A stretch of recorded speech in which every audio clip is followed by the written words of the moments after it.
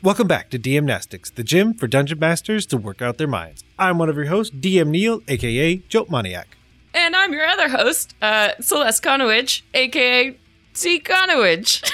Hey, that's it. That's all we got. That's good. Okay, so we're gonna tie back to episode number 157, Homebrewing Content, which featured TC Sodic. And that led Rorik and I to come up with the idea of working smarter and not harder, which means we stole a bunch of stuff from the daily DMnastics we do on Twitter. And since homebrewing as a concept is just very generalized in the first place, we took the daily DMnastics and the pictures associated with those, and we kind of put that back to the forum of basically take whatever you want, monster, people, terrain, spells, just take something and make something. Mm-hmm. And so it is entitled DMnastics number 130, Do Try This at Home. Hey, that's not a terrible pun. Not today. Rats. All right. Did you have a pick? I've got mine all ready to rock. I also have mine, but I say you go. Okay, I'll go, just in case you pick the same one. Yeah. All right.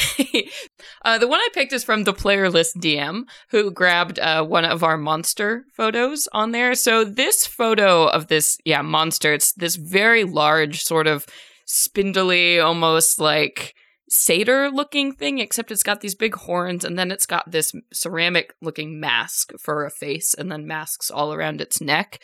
And I just love what the Player List DM came up with here. So he named the creature the King's Guide. And essentially what this is it's a creature that comes to people who have perished of natural causes. So say like somebody who froze to death or like starved out in the wild. And then the King's Guide comes to these people and then creates a mask of this deceased person's face and returns it to their family or to their loved ones. So this creature's whole intention is to find these kind of lost souls and get this image of them to bring back to their family so they know what has happened to them. And I just thought that was a really like poignant and beautiful kind of use of this creature. So yeah, the Player List DM, good job. That was just a great design. Oh, that's so good. I mean, because it's taking something I definitely want to chop down with an axe and making it a lot more. And I think something we've been lacking on doing, and I take full responsibility for that, is also figuring out how a lot of this stuff builds on the world we've all created together of Deimbe. And I think having it be this storied history of this creature existing in the world, because you don't want it to be killed by someone. Right. Yeah. And so someone at some point, I think even losing that story, created this creature.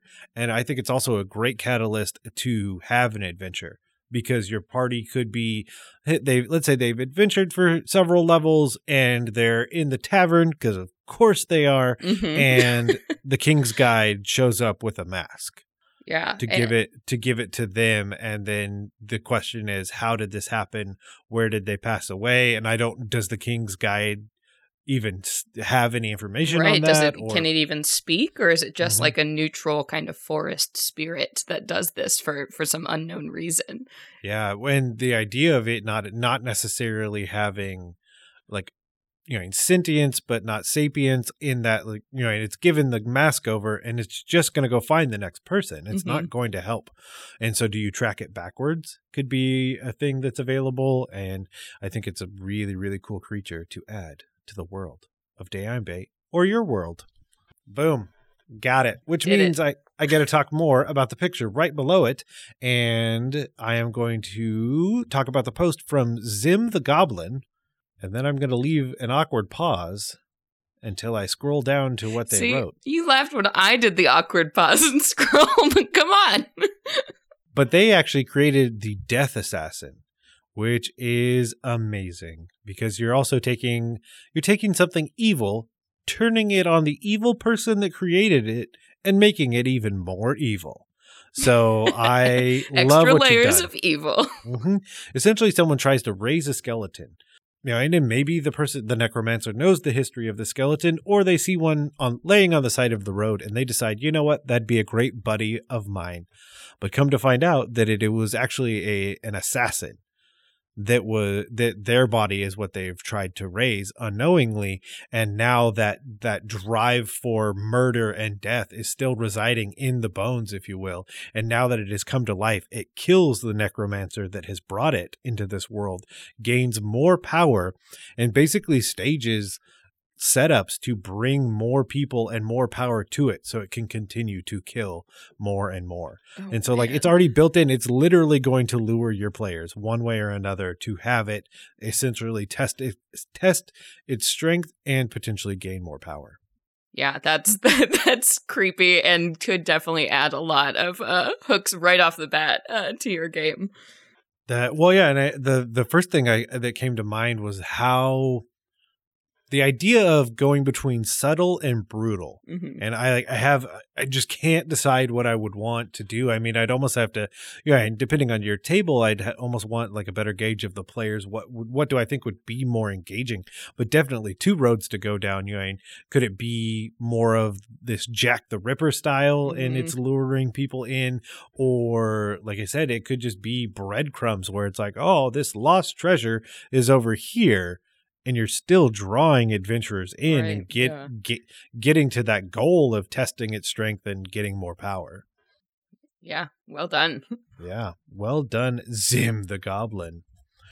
I actually have one more I want to shout out real quick. Okay. If that's allowed. I just want to give moving on. How dare you? I just want to give a mention to DM Pax, who took one of the items there, and so it's this kind of green swirling potion bottle with a leaf design in it, and they designed it to be called Wood Nectar, and essentially 1 dose gets you the bark skin, 2 doses gets you speak with plants, 3 doses you can be a treant for a while. But my favorite part is if you try to use it for more than that or more in that same day-long period, there is a chance that you become a tree forever, like just a tree, non-sentient tree, and can only be fixed with some big juju magic. So I think that's a fun thing to have in your game for people who might be, those players who always just want to push the envelope, roll the dice a little bit more, boom, you're a tree. I just thought that was really amusing. So wanted to shout it out. Yeah. Hey, I want to shout him out as well. You relinked the picture, and then Celeste and I weren't scrolling around like fools. No, you were. You're our hero, DM Pax. Done. I also love the idea of having it be the way, because it happens, your players don't want to play the character that they are anymore. Mm-hmm. I think putting an in-game mechanic of a way that maybe they don't want to be a certain race, and now they're a treant. Yep. As their race or something like that. And, it's really cool. And I just love the idea of like maybe in this village somewhere there's this tree and there's a rumor that it used to be a person. And this is like actually one way that could have happened. So it's like now that's Granddad, the maple tree. Oh, man.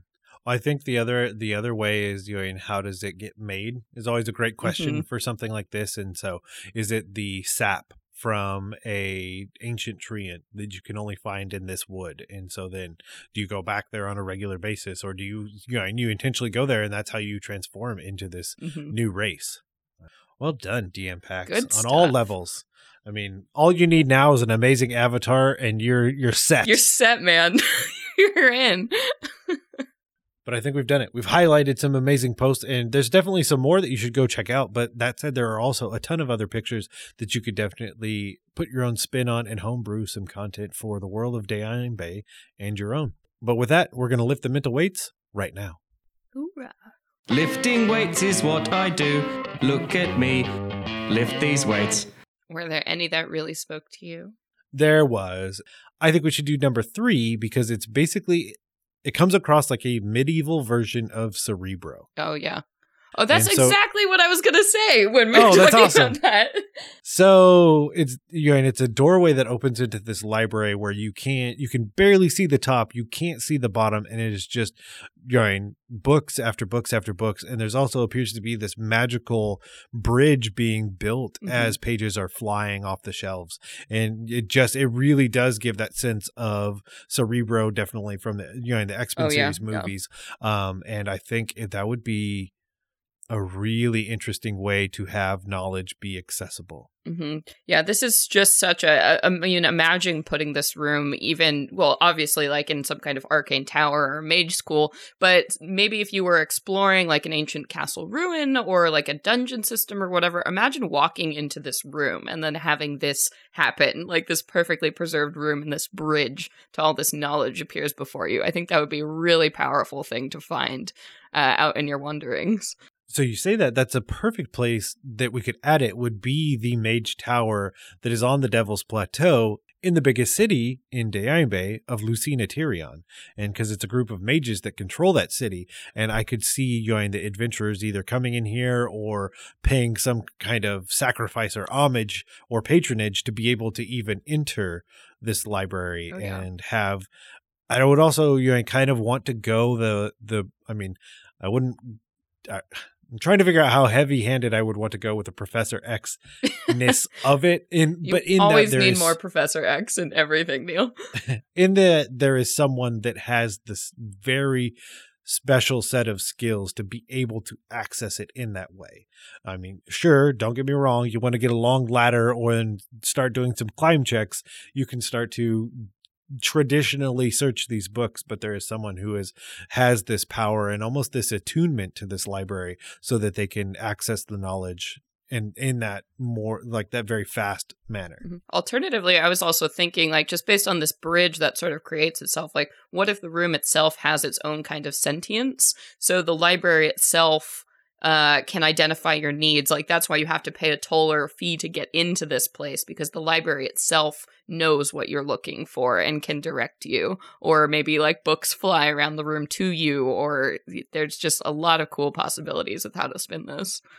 Yeah, and I think that's just a general sense for myself is sometimes pulling the good and evil element away from certain scenarios, because kind of my gut reaction is like, yeah, and only good people. No, that's not how knowledge works. Mm-mm. That's not how knowledge functions, because knowing about things doesn't make that knowledge is not evil. Knowledge is a sword to be wielded one way or the other. Knowledge is power. Da, da, da, da. Yeah. And so having anybody be able to access it, because whatever they choose to do with it after is not the responsibility of this sentience or this library in any way. Which makes it very dangerous. Yeah. Speaking of dangerous, which one do you pick? Which one do you pick? I picked... Oh, I was thinking about this first monster one that we had on here. Totally caught my eye. So this creature, this is a very creepy photo. So it looks like there's a corpse of some kind attached by a mask to this much larger, almost gorilla-like sort of alien tree creature that's swathed in these like stitched together kind of woven straw mats. So it's just this very like gristly but interesting creature. But what really like caught my attention about this was that the two things seem to be, I don't know, like working together somehow, or the idea like this creature needs a human host or something to power it to function. And so what really like lit up my imagination was maybe this is a creature that serves as some kind of like guardian for maybe a village or a specific locale. And then I started thinking, I'm like, what if this is like, it requires a yearly sacrifice or something to this creature to keep this thing functioning or serving some kind of purpose for the village. Yeah, and thinking of the idea that it is an honor in this community to be able to be the sacrifice that then continues to guard this city. The other thing I thought was, what if it's in case of emergency, break glass kind of scenario? Yes. Yeah, like superpower. The orc invasion is coming along, and so then someone is willing to sacrifice themselves to be that sacrifice and be the guardian of the town when it's necessary. So again, just putting it out that maybe it's not annually, but maybe it's this super cool NPC thing that you do because the town is being attacked by orcs. Yeah. And I love the idea, like, it is a grisly thing, but rather than making this like a monster that kills people and incorporates them, like if there is some kind of ritual element to create this creature. That's a really exciting idea. Oh man, it's so creepy though. There's like the pool of blood on the ground. You guys, you have to come here and like come to the blogs and look at these images. They're pretty rockin'. So the other one that stood out to me was a spell, essentially an image of a spell that we had put onto the forums, where it's almost like dragons flying out, but also these, like wreathed in fire, like, or dragons made of fire. And I think like an elevated version of Magic Missile is the first thing that came to mind.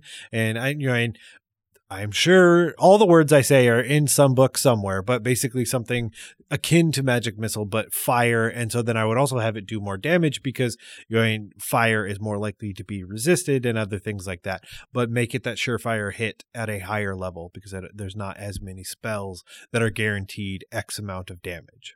So I think it'd be really cool. Yeah.